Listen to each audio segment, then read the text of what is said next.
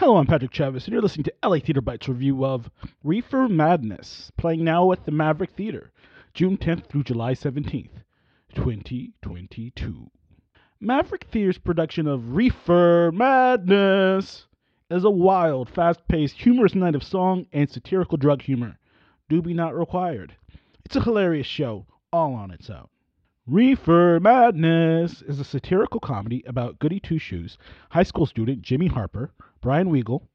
He's crushing on Mary Lane, Mackenzie Griner, and wants to give her his class ring to show her his love. Before he can provide Mary Lane with the ring and confess his love, Jimmy falls in with Jack, Frank Tyrone, a weed dealer. We watch as marijuana takes over Jimmy's life through song. This is a well-constructed musical.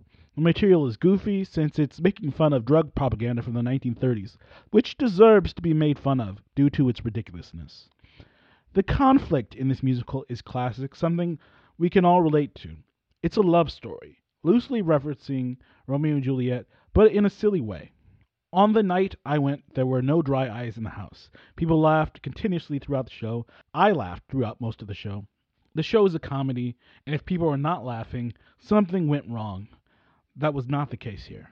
Brian Weagle as Jimmy was fantastic. His facial expressions and manic action were terribly funny, in a good way.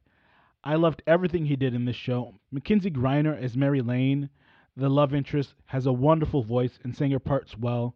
She's a natural on stage, transitioning from proper to naughty in a snap.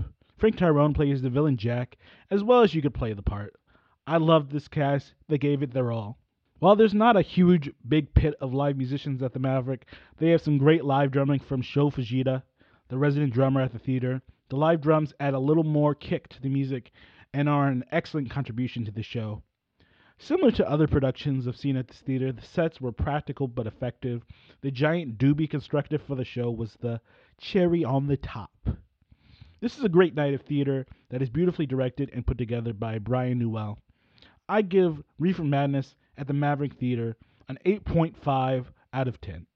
It's a great show. Thank you for listening.